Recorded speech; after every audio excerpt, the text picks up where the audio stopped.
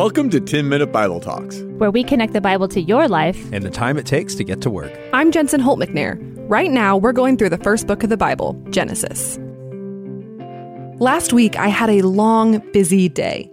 I had a friend over for breakfast, I went out and grabbed lunch, I went to the grocery store, had to stop by Target to return some things, and I ended up running into a few acquaintances while I was there. I was out in public for a long time. And when I got home, my husband sheepishly asked me if I knew that the back of my sweatshirt was covered in a very large spit-up stain.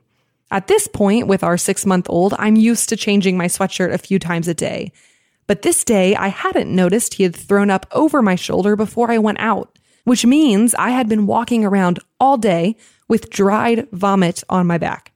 And no one told me. Maybe you've never had a vomit-stained sweatshirt, but you've probably realized late in the day that there's something stuck in your teeth, or toilet paper stuck to your shoe, or something embarrassing like this, and no one told you. It's so frustrating. And yet, when I see someone struggling like this, oftentimes I don't really want to say anything, especially if I don't know them well. I usually only help out the people I'm really close with. Maybe that's wrong of me, but it rings true. On my day out, not a single stranger helped me out. Not the people I ran into at Target. It was my husband who finally let me in on my struggle. People don't usually want to experience discomfort with a stranger, but when it's someone close, we're more willing to struggle through that awkward conversation. And this is true for more than just the food stuck in your teeth or the vomit on your back. If I take stock of my relationships, all the most important ones are marked with some of the hardest conversations and disagreements. If you think about it, it's probably the same for you, because the relationships that matter the most are the ones we lean into, the ones we fight for and don't give up on. On the other side of things, think about the people in your life you've never had a disagreement with. They probably live somewhere in your outer circle of friends. Because when you're in deep relationship with someone, you care, you stay, you wrestle through life together. And when you aren't as invested, well, you let things slide. It might seem harsh, but you might just not care enough to lean in and stick it out when it's tough.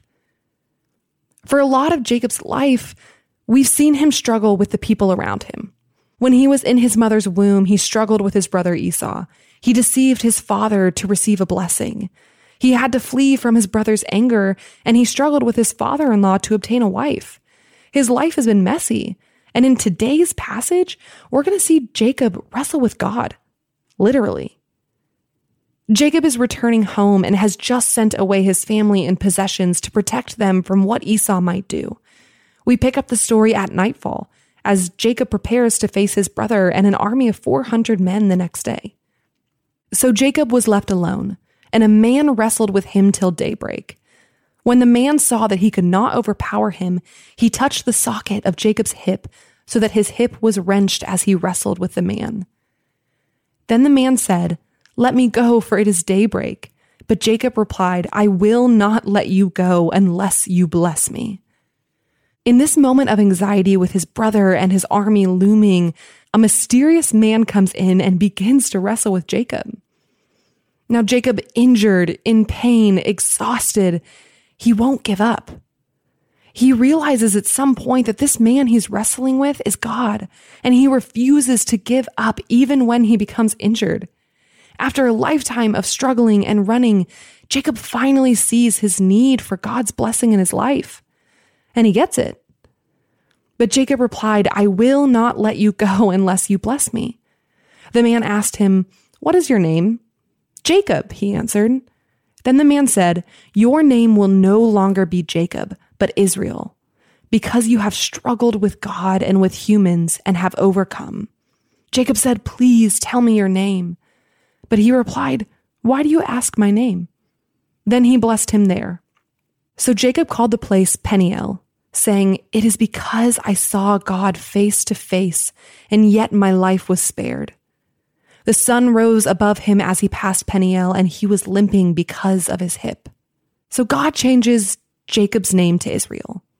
Now, names had an incredible importance in the ancient Near East, and here, God has chosen to give Jacob a name that sounds like he struggled with God. And Jacob later affirms this knowledge of wrestling with God when he says that he has seen God face to face. In Jacob's hour of need, full of anxiety and worry, we might expect God to send another dream or someone to encourage Jacob, to ease his burden of worry and to comfort him. Instead, God wrestles with him and leaves him injured, physically weaker than before. But we see that though this moment in Jacob's life may have physically weakened him, it does not weaken his faith. He wrestles with God for hours and refuses to give up until he has God's blessing because he knows that he needs it. In the wrestling, in the difficulty, he says that he has seen God's face. And while it may not be what we would expect, through his wrestling, he has had an intimate encounter with his God. And while it leaves him limping, it strengthens him in ways that are far more valuable. I think we can learn a lot from Jacob. I know when I'm anxious or facing difficulty, I just want someone to be nice to me, to comfort me. But sometimes being nice or comforting instead of digging into what is really wrong is like ignoring the food in your teeth or the vomit on your back. It feels better to not make someone uncomfortable in the moment, but in the end, we leave them vulnerable and still walking around with their mess. Oftentimes, we want God to be this way too. We want him to leave our sin, our stubbornness, our pride alone, even if it's ugly. We'd rather have a God who comforts us than challenges us. We flip to happy scripture that tells us nice things and ignore the parts that challenge us. We don't want a God who wrestles with us, who challenges us, who pushes us to be strengthened. But that's exactly who God is. He calls his people to difficult things. He wants to be a deep relationship in your life. He wants to see you face to face, to go through the difficulty with you. But we have to be willing to allow him into our lives. We have to be willing to wrestle with him as well.